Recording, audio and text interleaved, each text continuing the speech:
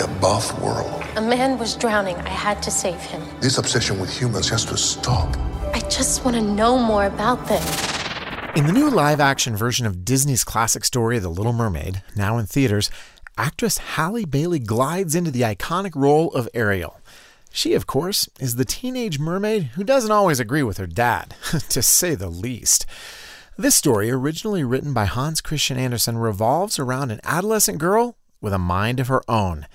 Ariel has always been curious about humans, but her father, King Triton, Emperor of the Seven Seas, has tried to put the kibosh on that. Humans and the magical undersea peoples just don't mix.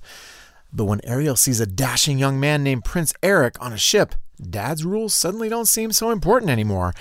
And when she rescues Eric from death after a shipwreck, she's willing to consider trading in her magical mermaid form and her beautiful voice for the chance to be with him. Poor child. I can help you. You can't live in that world unless you become a human yourself. Is that even possible? This remake faithfully follows the original. Magic is still an issue, and Ursula, the story's opportunistic villain, is still campy and creepy. Some of the musical's famous songs, notably Kiss the Girl, have been changed to reflect the idea of romantic consent. And in live action, Ariel's mermaid form and clothing might seem a bit more sensual. That said, we still get a tale that emphasizes love, sacrifice, and the importance of reconciliation. So we're giving The Little Mermaid a 4 out of 5 for family friendliness. You can read the full review at pluggedin.com/radio. I'm Adam Holtz for Focus on the Family's Plugged In Movie Review.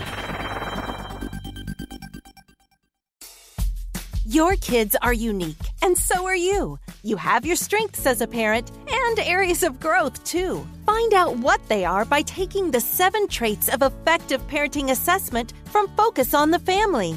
Find out how you're doing on traits like gratitude, grace, and other research-backed traits. When you're done, we'll give you a detailed PDF with several pages of content on how to use your unique strengths and how to work on your areas of growth.